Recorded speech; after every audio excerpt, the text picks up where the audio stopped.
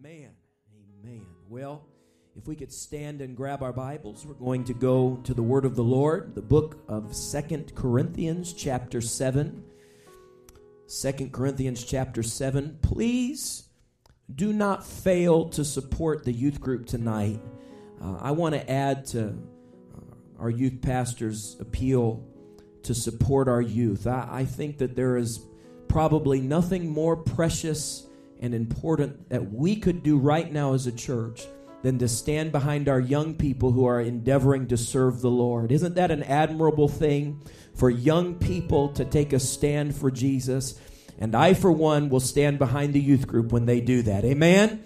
Thank you for supporting them. And by the way, it's just a great excuse to break your diet as well. So take advantage of that. And my bishop's wife is rebuking me right now, but it is a wonderful excuse to break your diet, and you can break your diet for Jesus. Amen? Amen. All right. And there's a few wives shaking their heads at me right now. I apologize if I've created trouble, but we can support the youth group tonight. Don't forget the bake sale. And I do want to give honor to my pastor tonight as he preaches in New Jersey. He preached 5 times this weekend in a very short amount of time. And then on top of that, he sat in several board meetings and was a panelist on several discussion panels. And he preached all over New York and New Jersey. And I know that he will be tired as he travels back tomorrow. How many will just whisper a prayer for your pastor as he travels tomorrow, that he'll be able to rest? And I know the Lord, I've already been hearing reports of how God moved very powerfully in the New Jersey District Men's Conference as he preached. And I'm thankful that the Lord moved there. And I also want to give honor to my bishop. Bishop, I appreciate you and love you. And I always feel humbled when I preach in your presence, and I honor you. And I honor our youth pastor and all the saints, all of you, all of the elders. I give you honor tonight. How many will preach with me? Amen. And I wish that I could preach fee, fi, fo, fum tonight. I really do. What a tremendous message that was. It ministered to me personally. And yes, amen. I prayed and I said, Lord, I wish that you would give me a word like that. But the Lord has taken me to a convicting passage of Scripture. A convicting passage of Scripture. And so I'm asking you to help me preach and to open up your spirit to the Word of God. 2 Corinthians chapter 7, verses 8 through 11. This is the Apostle Paul speaking to the Corinthian church. For though I made you sorry with a letter, speaking of his previous letter, which was a convicting letter, I do not repent, though I did repent, for I perceive that the same epistle hath made you sorry, though it were but for a season. Now I rejoice, not that ye were made sorry, but that ye sorrowed to repentance. For ye were made sorry after a godly manner, that ye might receive damage by us nothing. For godly sorrow worketh repentance to salvation, not to be repented of. But the sorrow of the world worketh death. For behold, this selfsame thing that ye sorrowed after a godly sort, what carefulness it wrought in you, yea, what clearing of yourselves, yea, what indignation, yea, what fear, yea, what vehement desire, yea, what zeal, yea, what revenge. In all things ye have approved yourselves to be clear in this matter. And I'm preaching tonight a tale of 2 sorrows. A tale of 2 sorrows. Could we put our Bibles down and could we lift up our hands and our hearts to the word of the Lord right now? Dear Lord Jesus, I pray that your holy fire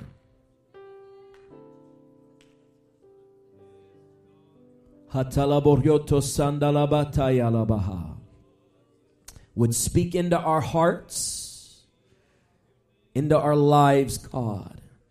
Purify us, Lord. Cleanse us. Cleanse us, oh God, I pray. Speak to us through your word. Help this humble messenger to convey what you have laid on my heart. I give you praise. I give you glory. One more time, would you clap your hands to the Lord as an expression of worship? Amen. I appreciate you standing out of respect for the word. You may be seated.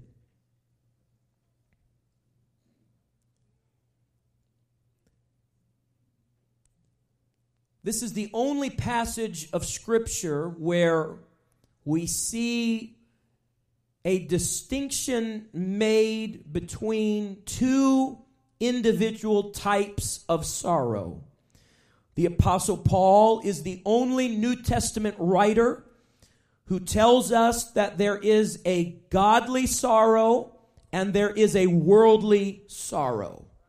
There is a sorrow that worketh repentance and salvation in our lives, and there is a worldly sorrow that leads to death and destruction. And it's important that you know the difference between the two. It's not enough to just be sorrowful. It's not enough to just feel remorsefulness, but you must come to a place in your relationship with God where you find what it means to have a godly sorrow for your sin. Because the wages of sin is death, but the gift of God is eternal life. And I don't know about you, but I purposed in my heart a long, long time ago that I will not live under the bondage and the weight of sin in my life. And you cannot be released from the bondage of sin without godly sorrow and godly repentance in your life. I fear, at the risk of losing many of you by preaching from a negative aspect, and it's not my intention to preach negatively tonight, but I fear that our culture is losing the importance of conviction. I sometimes refer to this as the death of conviction. Conviction is a good thing to feel once in a while. This preacher preaching tonight needs to feel the burden of conviction from time to time. I can never come to a place where I'm so holy that I cannot be convicted. I can never come to a place where I've prayed so many prayers that I am above being convicted. Everyone in this room must know what it means to feel the burden of godly conviction from time to time, because it is godly sorrow and godly conviction that leads us to genuine repentance. And genuine repentance is what leads us to salvation. And I don't know about you, but I've come this far by faith, and I'm not looking back, turning back, going back, giving up, or falling down, because I've made up my mind that I am on my way to heaven, and ain't nothing turning me around, and no devil in hell is going to hold me down, because God is working all things together for good. But he's looking for a pure bride that understands that conviction leads to repentance. You shouldn't run from conviction. Never get to a place where you put an expectation on a preacher, where you give that unspoken demand. Preacher, don't preach conviction to me. Churches that lose the importance of conviction lose the importance of repentance. And conviction is not casual. True conviction is not pretty to look at. True conviction is more than just standing around an altar and clapping your hands and shaking your head and saying, "Good sermon, preacher." True conviction is more than just having a spirit of affirmation. James 4:8 says, draw nigh to God, and he will draw nigh to you. Cleanse your hands, ye sinners, and purify your hearts, ye double-minded. Be afflicted and mourn and weep. Let your laughter be turned to mourning and your joy to heaviness. What is he talking about? He's talking about conviction. He's describing what it looks like when a sinner comes to an altar and says, Lord, forgive me.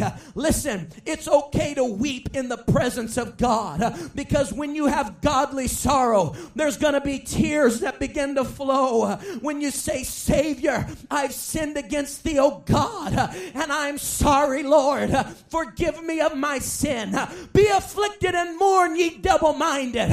Apostolic Tabernacle. It's okay every once in a while to humble yourself underneath the mighty hand of God and say, Lord, I am not above feeling conviction. Humble yourselves in the sight of the Lord. Humble yourselves in the sight of the Lord, and he shall lift thee up. You want to be exalted. You want to be lifted up. You want to have joy. You want to have peace. You want to have affirmation. You want to have the blessings and the goodness of God. I'll tell you how you do it. You humble yourself underneath the mighty hand of God. James sounds a lot like the Old Testament prophets, the ones that we sometimes avoid.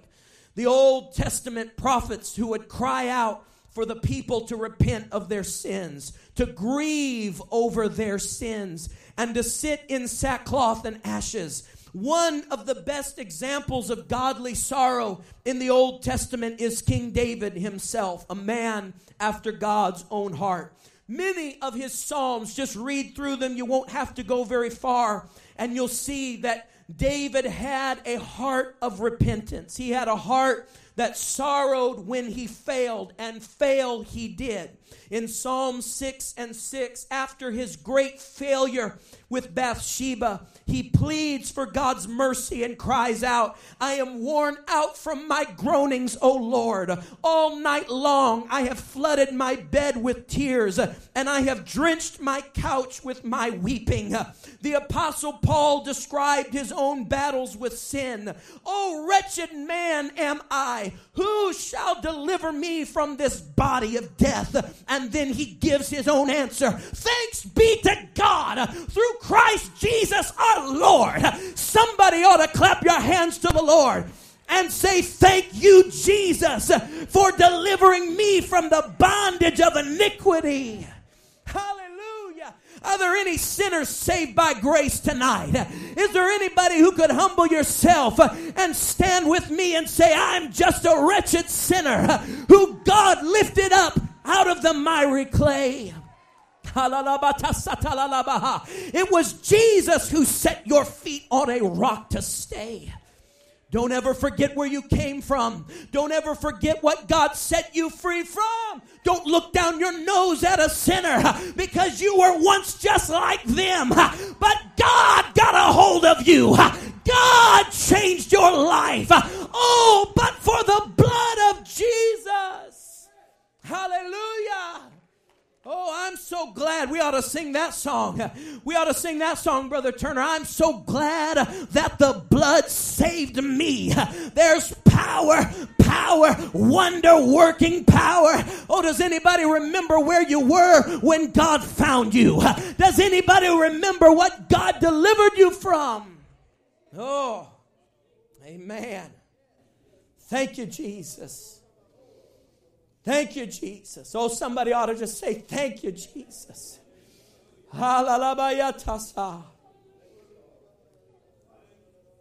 Godly sorrow results from truly understanding that we have offended God with our sin. Bishop, I know I'm preaching a little old-fashioned tonight, but we've got to remind this generation that we have offended God with our sin. You've got to understand that we serve a holy God. God doesn't look at sin the way we look at sin. God is pure and undefiled without a spot of sin. And you may think it's no big deal, but that's because you're looking at it with the eyes of flesh. God does not look at our iniquity the way we look at our iniquity. And that's why we have to say, Lord, purify me with hyssop, oh God. Cover me in your blood. Wash me whiter than snow. Make me clean, God. Thank you for Calvary. If it hadn't been for Jesus, if it hadn't been for an old rugged cross, I would be surely lost, because we are dependent upon the blood of Jesus. See, when you begin to belittle sin, you belittle Calvary. Did you know that? When you begin to act like sin is no big deal, you know what you're saying? You may not mean to say it, but you're saying Calvary was no big deal. You're saying that the stripes that they laid on his back were no big deal. You're saying that the blood that flowed from his forehead was no big deal. Can I tell you, Jesus would not have suffered the indignation and the pain and the emotional torment of Calvary if sin was not a big deal. But God, in his love and in his mercy, he looked down at a world that was eaten up with the cancer of sin, and he said, I've got an answer. And his name is Jesus. And he sent a spotless lamb who was slain from the very foundation of the world. And he said, I have a remedy. I've got a remedy for the cancer that sin has created in this world. Oh, hallelujah. Understanding that God views sin very seriously produces genuine sorrow. And only genuine sorrow produces genuine repentance. A tale of two sorrows. Peter and Judas both failed God at roughly the same time. They both let Jesus down, and they both exhibited sorrow. They had many similarities. They were both pillars of the church, so to speak. They were both a part of the Lord's inner circle. They were close disciples of Jesus. Judas was so trusted that he was given the responsibility of carrying the money. These weren't fringe saints or Sunday morning only people. They were solid church members. In fact, they were more than members. They were leaders in the early church movement. People you would not expect to see backslide. They both knew Jesus firsthand. They witnessed the same miracles. They heard the same sermons. They sang from the same hymnal. They went to the same camp meetings. They had the advantage of experiencing Jesus' earthly ministry. And I believe that they both loved Jesus. And yet they both failed dramatically. They failed God, they failed themselves, they failed their families, and they failed their brethren.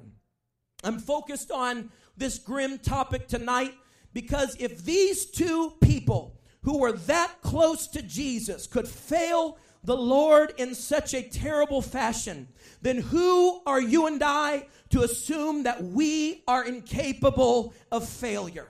The question is not so much will we fail. The question is how will we deal with our failure? I pray that you never find yourself in a situation where you have betrayed God, where you've betrayed everything that you ever held dear.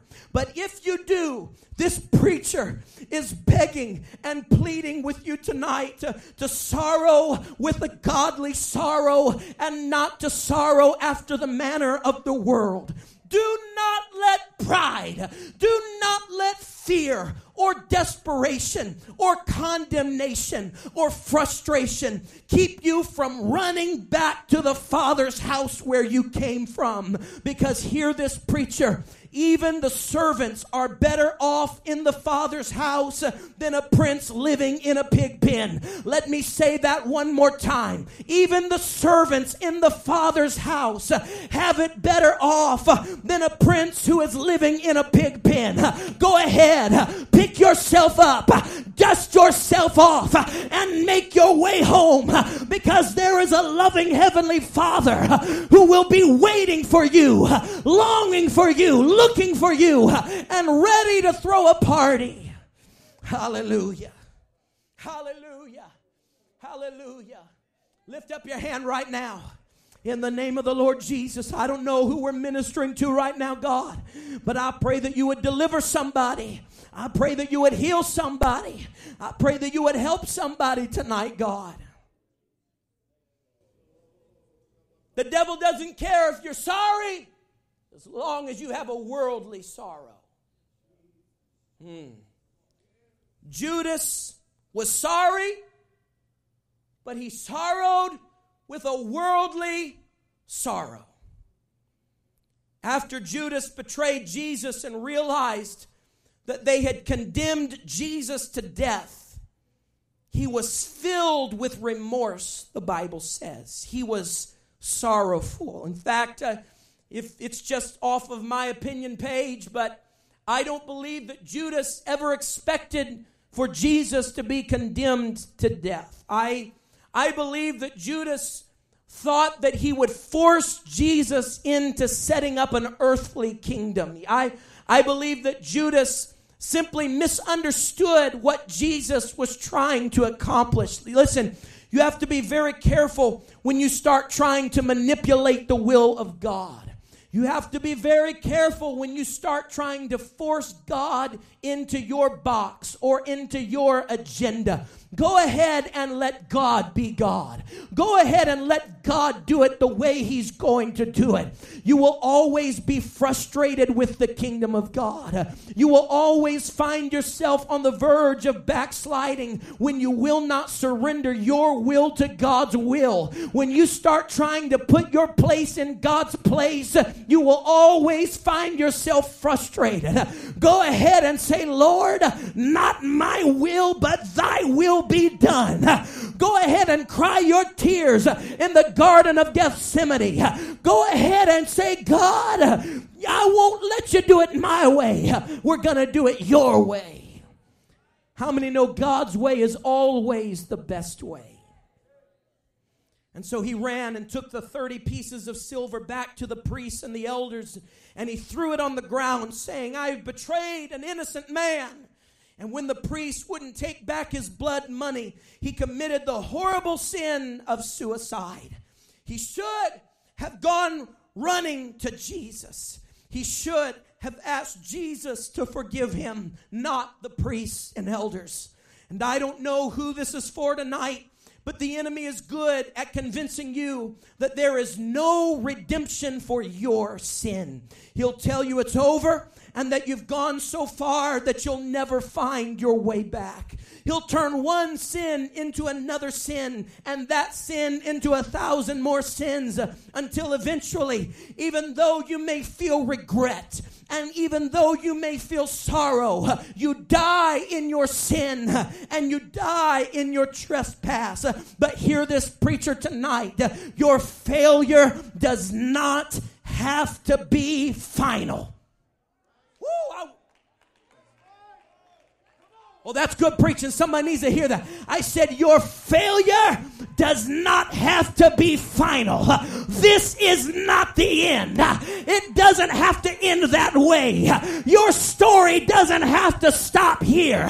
Don't let the devil whisper in your ear and tell you that you're worthless and tell you that you're finished, because God can turn your story around. God can turn your mourning into dancing if you'll run to Jesus and throw yourself at the foot of Calvary. Oh, somebody clap your hands to the Lord. I wish somebody would go beyond just looking apostolic tonight and remember who you were when God found you. Oh, wretched man am I. Amazing grace. How sweet the sound. I once was lost, but now, thank God. Thank God. I said, thank God. Thank God.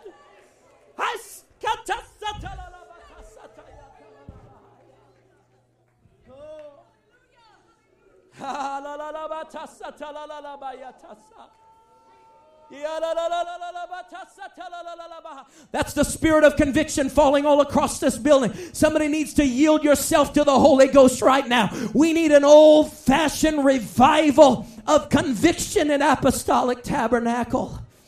Hallelujah. Hallelujah. Hallelujah. Hallelujah.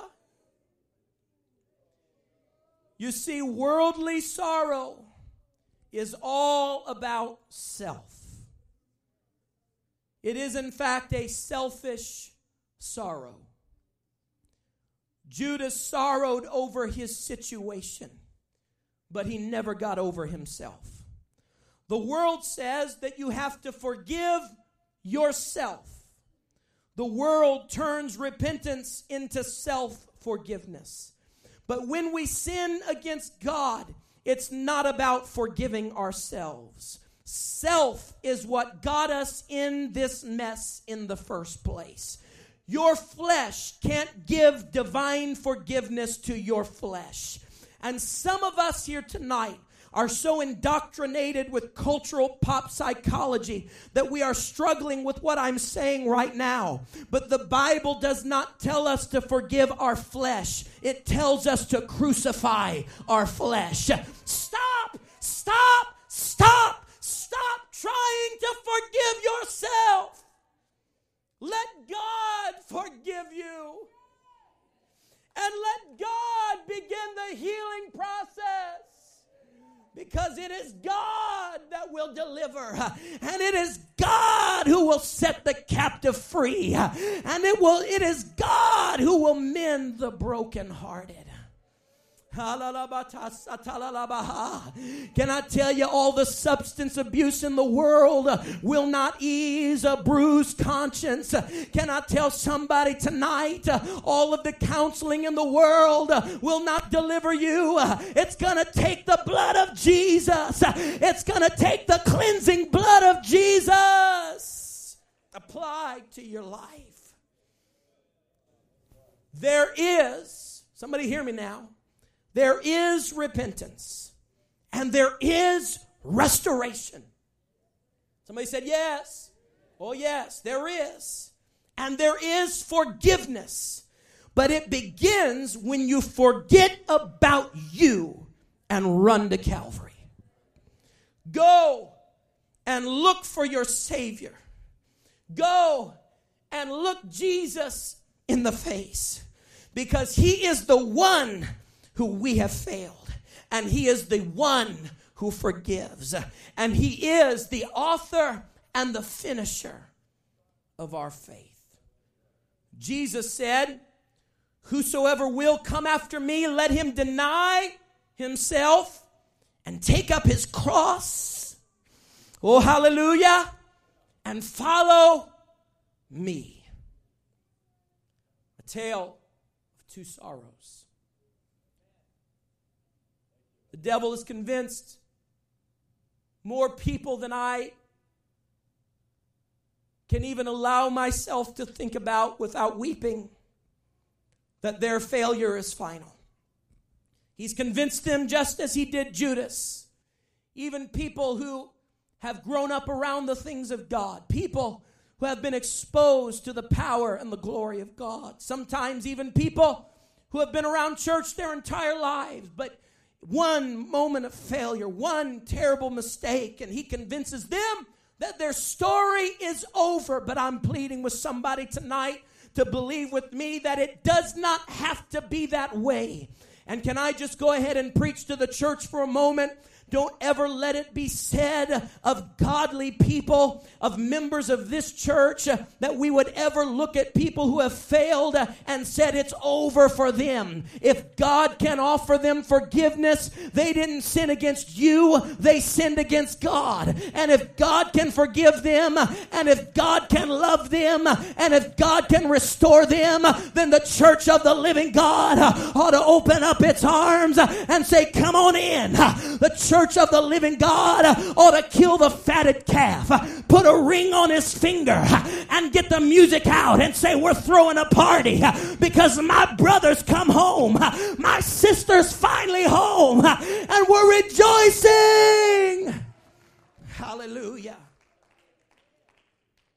But Peter failed at the same time. All of this happened around the events of Jesus' arrest, his conviction, and his death. Two contemporaries fail Jesus. But the difference is that Peter responded differently than Judas did. It's not that his sin was any less great or that his failure was any less terrible. In fact, what he did was especially troubling because he had even been told by Jesus. Jesus prophesied. Now, I want you to think about this. Can you imagine you're having communion, and you're in a beautiful communion service, and Jesus looks at you and he says, listen, now, in just a little while, you're going to deny me. Whew.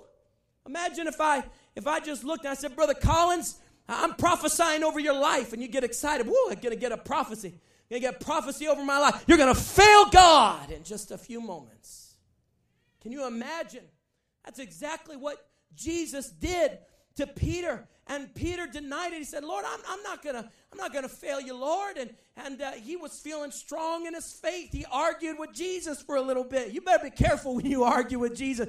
You'll get a whole lot of egg on your face when you start arguing with Jesus.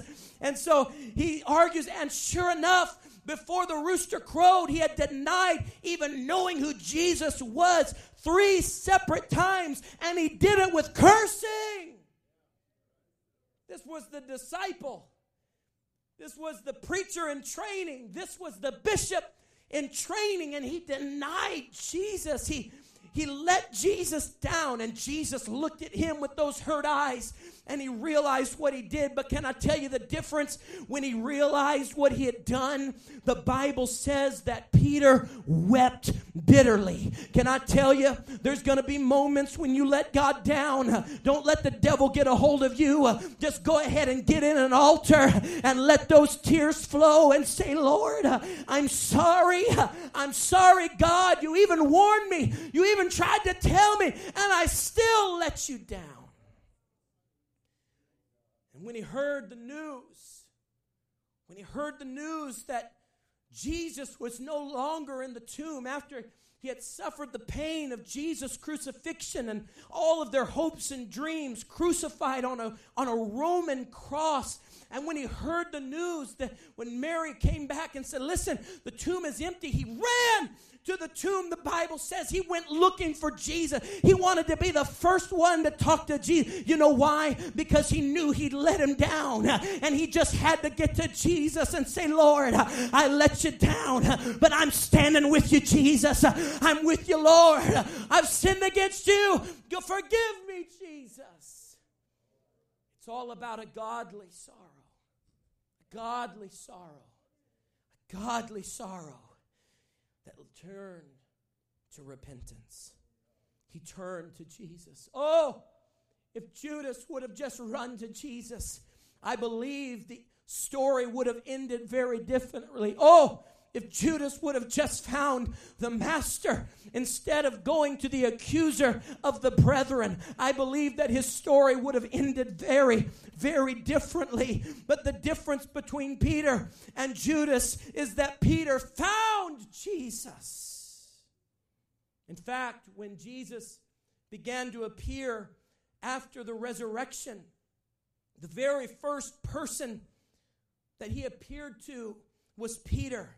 Early in the morning, they were standing by the seaside. And Peter looks out and he hears a voice calling to him. And finally, when he recognized that it was Jesus, Peter was out in a ship and they had been fishing, and Jesus called to him from the seaside.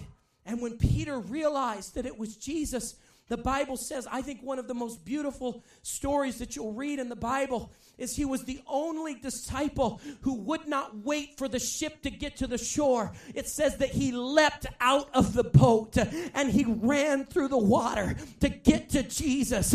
That is a godly sorrow, my friend, that says I'm not going to run from Jesus in shame, but I'm going to get to him and say, Lord, I want to restore a right relationship with you. I want to get as close to you as I possibly can. I know I've let you down, but I'm not going to run from the house of God. You better not run from church when you let God down. You better get to the house of God. You better not run from the preaching of the word when you let God down. Get to an old-fashioned preaching service. Don't run from an altar when you've let God down. Run to the altar. Fall on your knees. Stop worrying about the gossip and stop worrying about the Pentecostal gossip vine, because it's not about the gossip. It's about having a right relationship with God. Who cares what anybody says? I don't care what this world says. I care about what Jesus thinks. Peter could have said, the other disciples will look down on me. Everybody will think less of me. Maybe I won't have a ministry.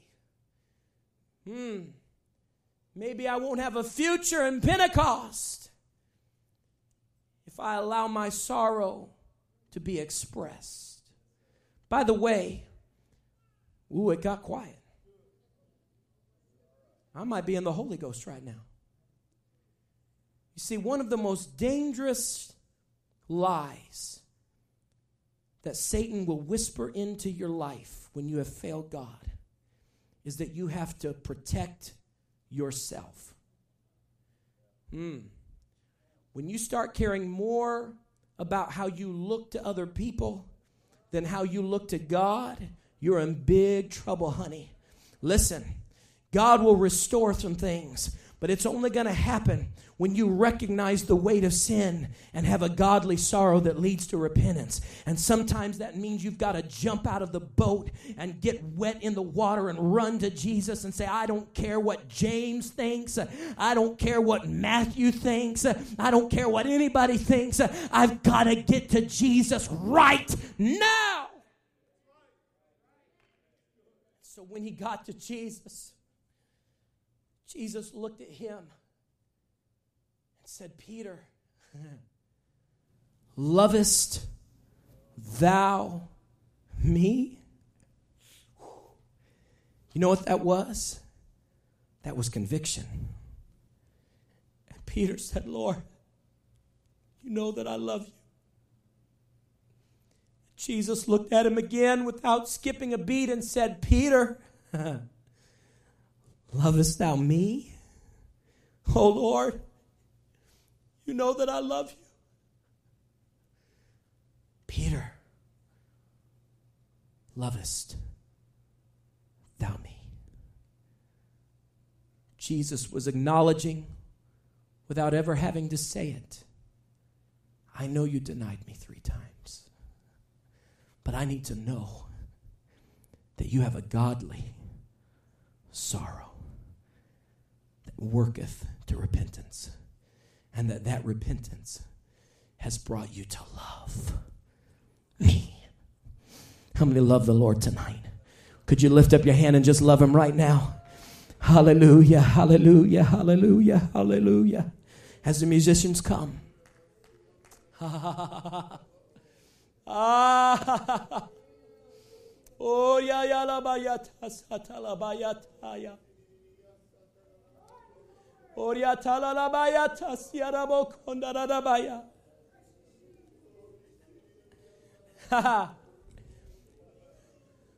Because he had a godly sorrow, his story did not end in defeat and failure and disgrace. The apostle Peter, who went on to stand up on the day of Pentecost and preach that first message that ushered in the very first outpouring of the Holy Ghost in the upper room. He said, repent and be baptized. It's no coincidence that he was able to stand up and preach repent, because he knew firsthand what it meant to have to repent. Repent, he said, and be baptized, every one of you, in the name of Jesus Christ, for the remission of your sins, and ye shall receive the gift of the Holy Ghost.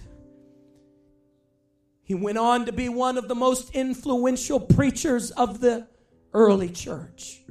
In fact, he became the bishop in the great Jerusalem church, wrote 2 beautiful books of the Bible, was martyred for the gospel, pledged his life to Jesus from that day forward.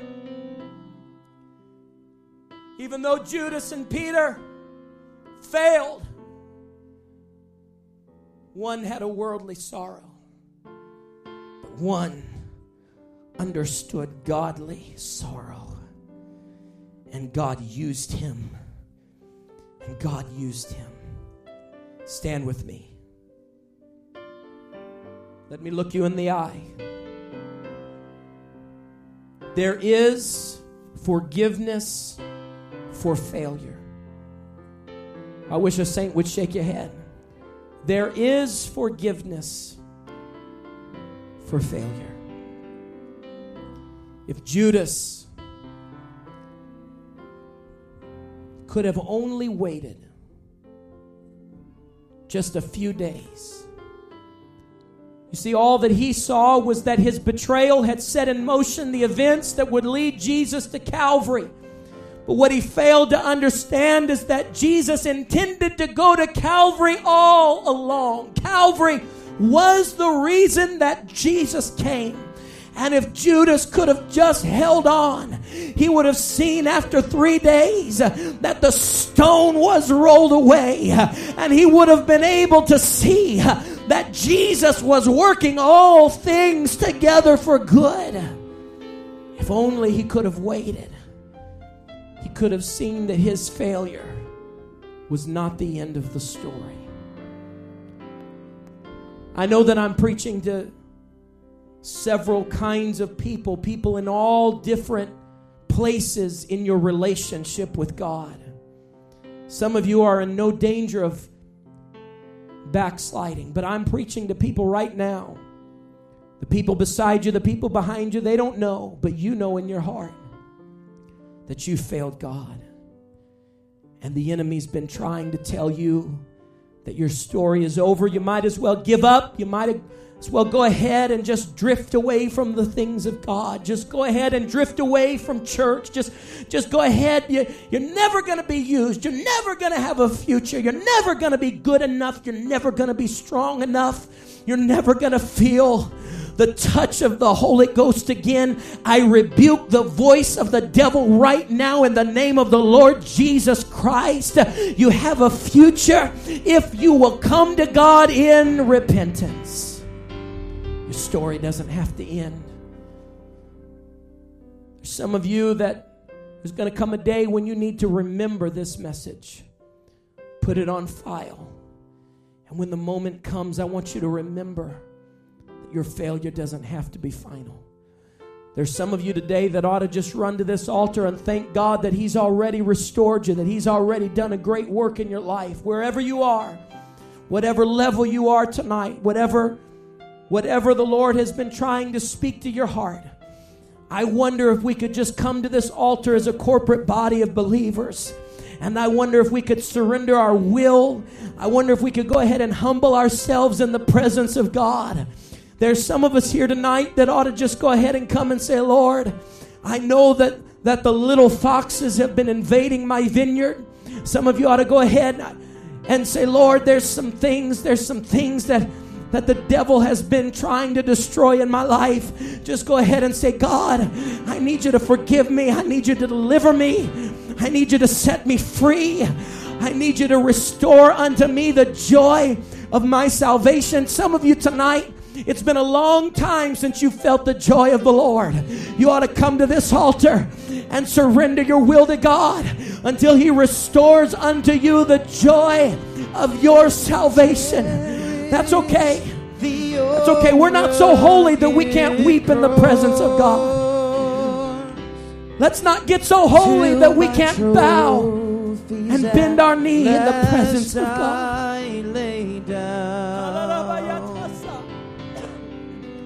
I will cling to the old rugged cross and exchange it someday for a crown. So I'll cherish the old rugged cross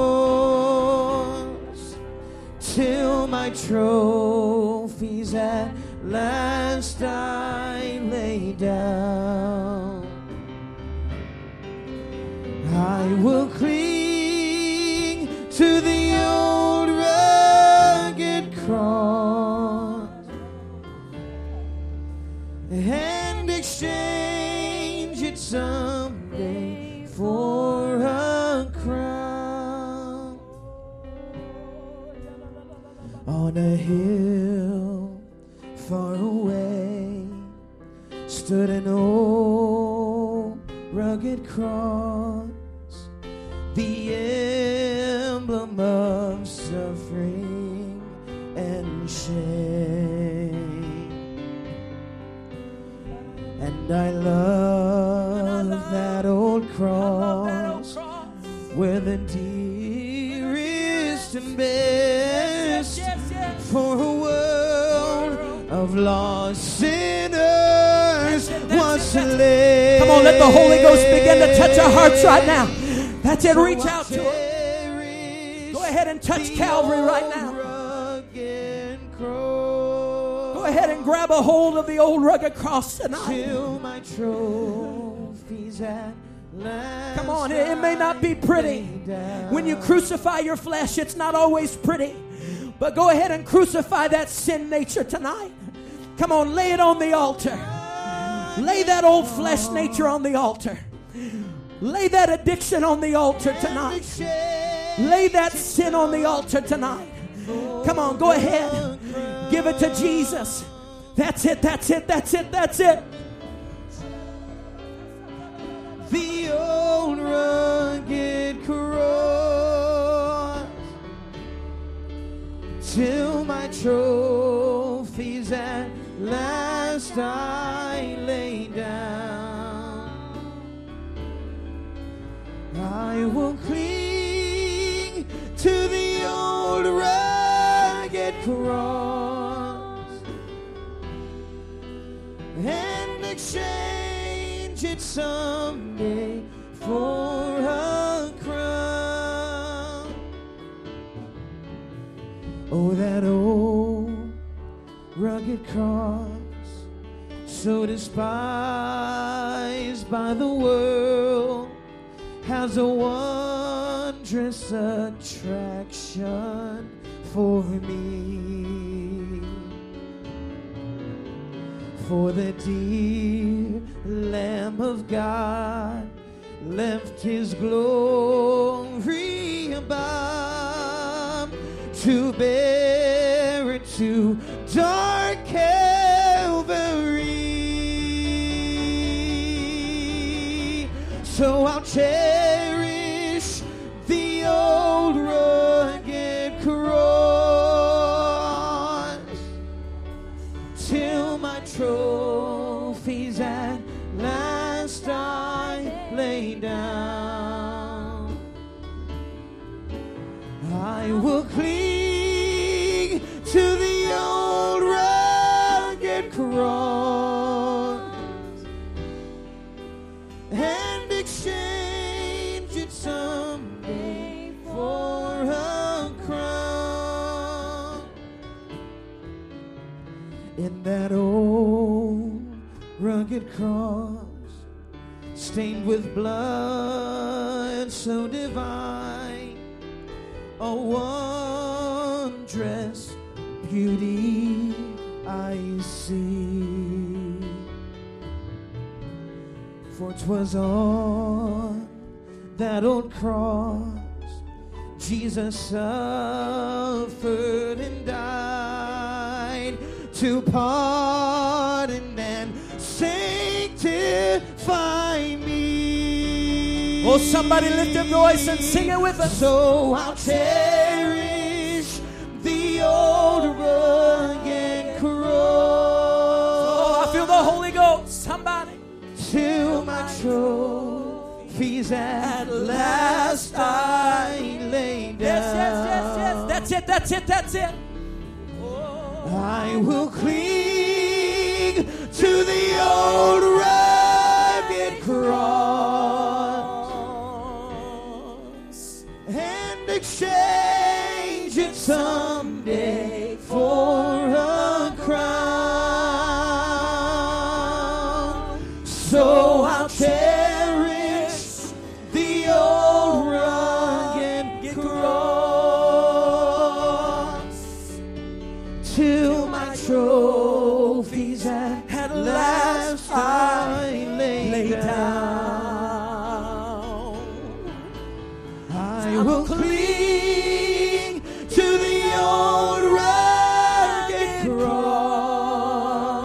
cross and exchange it someday for a crown. Everybody, everybody, everybody sing. So I'll cherish the old rugged cross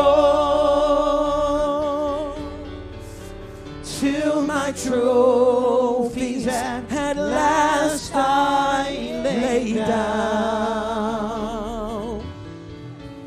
I will cling to the old rugged cross and exchange it someday for a crown. Somebody needs to hear this verse. Listen. On a hill Yes. far away. Oh, somebody needs to hear this. Stood an old rugged cross. Yes. The emblem of suffering. Come on, somebody look to and Calvary right now. sin. Oh, And I love I love that old cross, that old cross. where the dearest and best for a world of lost sinners was Thank you, slain. Jesus. Thank you, Jesus. So I'll cherish the old rugged cross till my trophies at last I lay down. Somebody get a hold of it. I will cling to the old rugged cross and exchange it someday for a crown. We're not done yet. We're not done yet, everybody. So I'll cherish the old rugged cross till my trophies at last I lay down. I will cling to the old rugged cross and exchange it someday for a crown. Let's sing it softly. So I'll cherish the old rugged cross till my trophies at last I lay down. I will cling to the old rugged cross and exchange it someday for Sing it with no music. So I'll cherish the old rugged cross till my trophies at last I lay down. And I will cling to the old rugged cross and exchange it someday for a crown. So I'll cherish the old rugged cross till my trophies at last I lay down. I will cling to the old rugged cross and exchange it someday for a crown. So I'll cherish the old rugged cross till my trophies at last I lay down. I will cling to the old rugged cross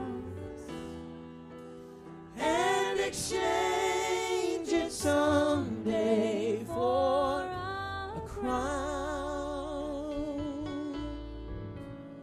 On a hill far away stood an old rugged cross, the emblem of suffering and shame. And I love that old cross with the dearest and best for a world of lost sinners was slain.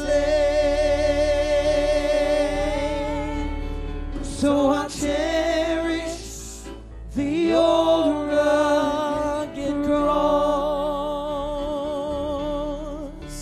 till my trophies at last I lay down.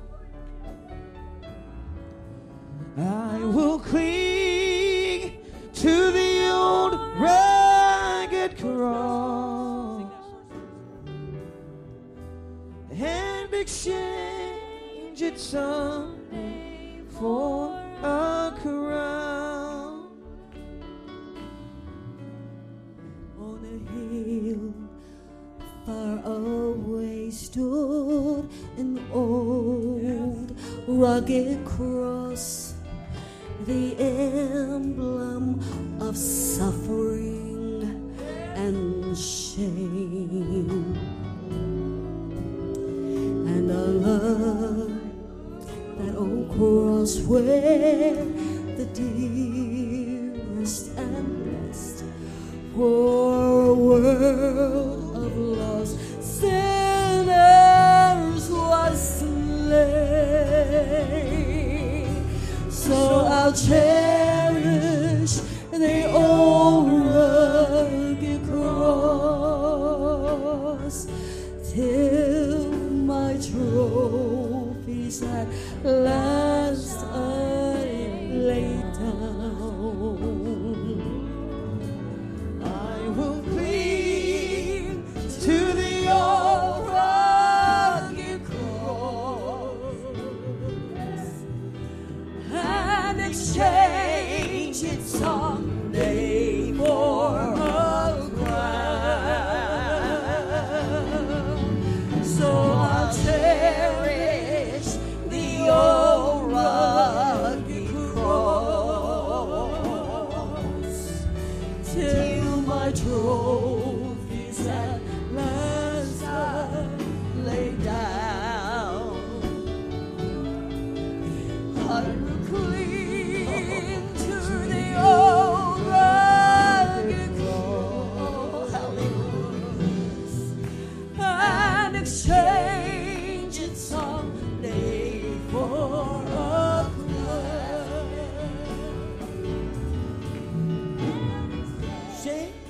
someday for a crown.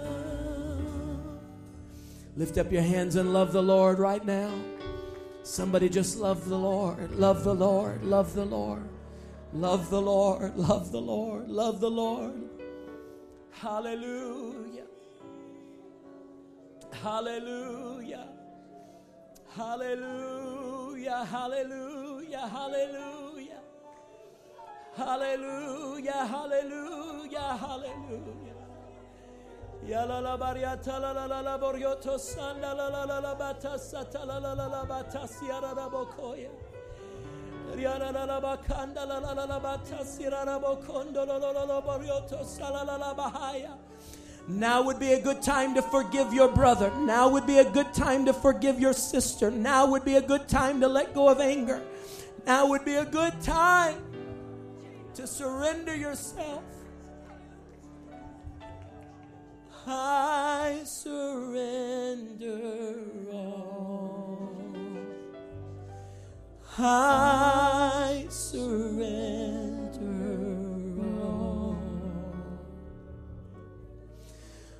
all to Thee, my blessed Savior. I surrender all. I surrender all.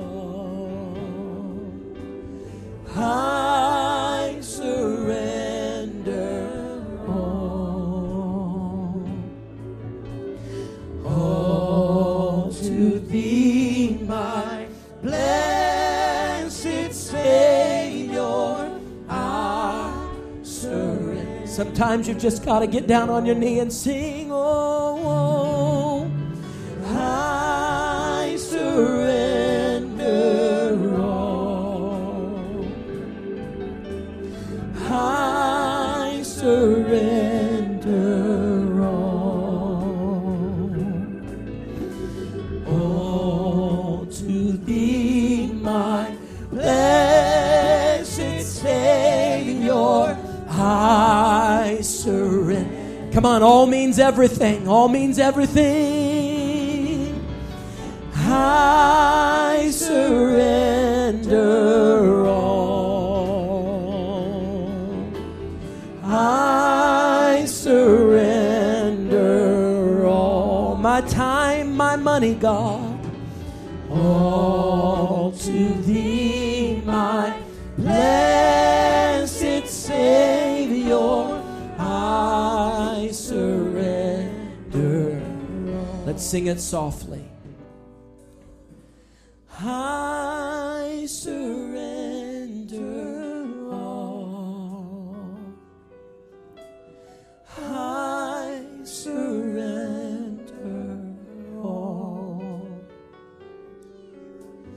all to Thee, my blessed Savior. I surrender all. I surrender all. I surrender all to Thee, my blessed Savior. I surrender all. Oh, just love Him, love Him, love Him. I worship You, Jesus. I worship You, Jesus. I worship You, Jesus. We praise Your name. We praise Your name. We praise Your name. Thank You, Jesus. Thank You, Jesus. Thank You, Jesus. Thank You, Jesus. Thank You, Jesus. Thank You, Jesus.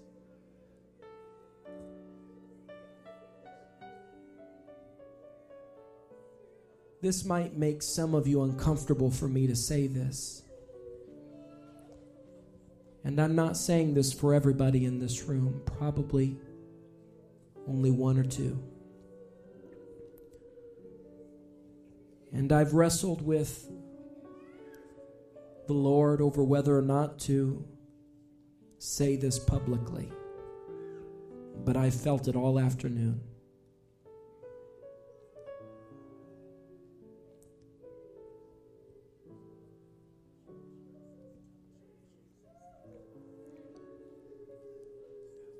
We need to pray against the spirit of suicide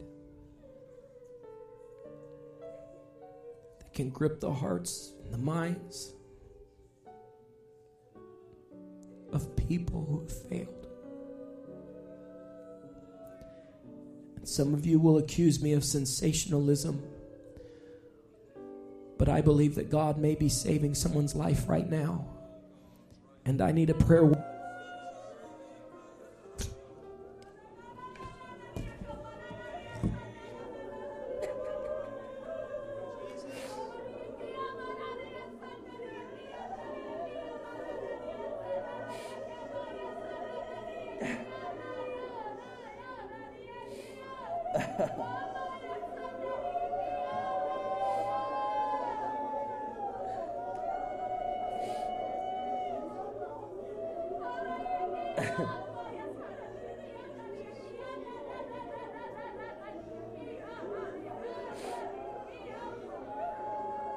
Oh, ya la bariatas.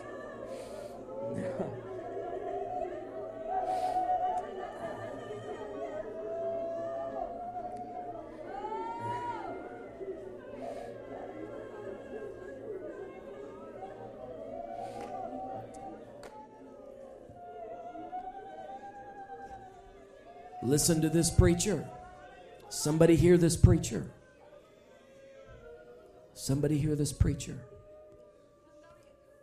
Godly sorrow does not lead to self-hatred. Listen to me, young person. Godly sorrow does not lead to self-hatred. Godly sorrow leads to godly repentance and restoration. And God has a good plan for your life tonight. I wish if somebody would lift up your hands, and if you believe that God has his hand on every single person in this room, I plead the blood of Jesus over every soul underneath the sound of my voice tonight. And I pray soundness of mind. And I pray protection. And I pray peace, God. And I pray that there would be godly sorrow and not demonic condemnation. I pray that there would be godly conviction and not demonic attack, Lord. I plead the blood of Jesus right now. I pray that the mouth of the enemy would be silenced right now. I pray that you would shut the mouth of the lions right now in the name of the Lord Jesus. I pray that you would protect Daniel right now in the name of the Lord Jesus. Hallelujah, hallelujah, hallelujah, hallelujah. Oh, I wish a prayer warrior would pray in the Holy Ghost right now. I need a prayer warrior who knows how to pray and intercede in the Holy Ghost right now, to take the move of the Spirit seriously right now. God just might be saving a life. God just might be delivering a soul from captivity right now. Hallelujah, hallelujah, hallelujah, hallelujah, hallelujah, hallelujah.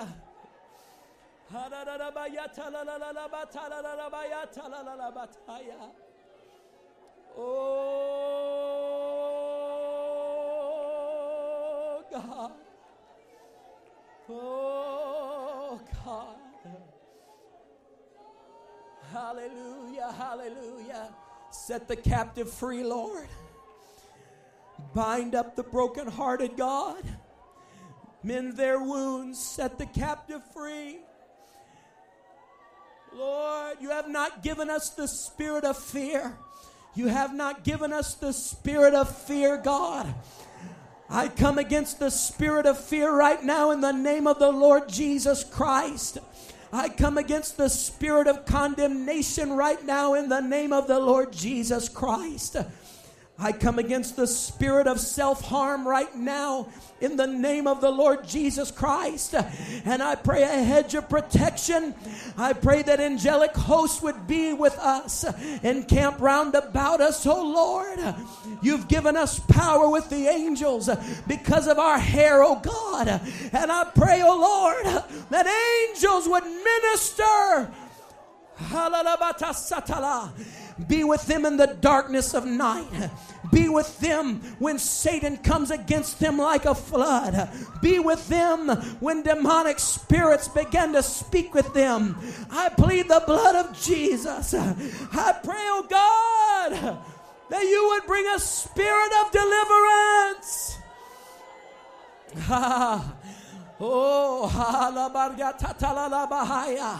If you don't have the Holy Ghost, you better get the Holy Ghost tonight. If you don't have the Holy Ghost, you better get the Holy Ghost tonight. I said, if you don't have the Holy Ghost, you better get the Holy Ghost tonight. I feel demonic forces trying to attack this church. I need a prayer warrior to pray in tongues right now. I need an intercessory prayer warrior to pray in tongues right now. This is no time to play games. This is no time to be casual. I need a man of God to plead the blood of Jesus over your home. I need some husbands and grandfathers and men right now to pray over your home and to pray over your children and grandchildren. I need some men right now to pray in the Holy Ghost. Go ahead, sir. Be the priest of your home. Go ahead, sir. Be the priest of your home right now. Lead your family in prayer. Your children may not be here. Your family may not be here. But go ahead and cover them in prayer. Your loved ones may not be in this building. But go ahead and cover them in prayer right now.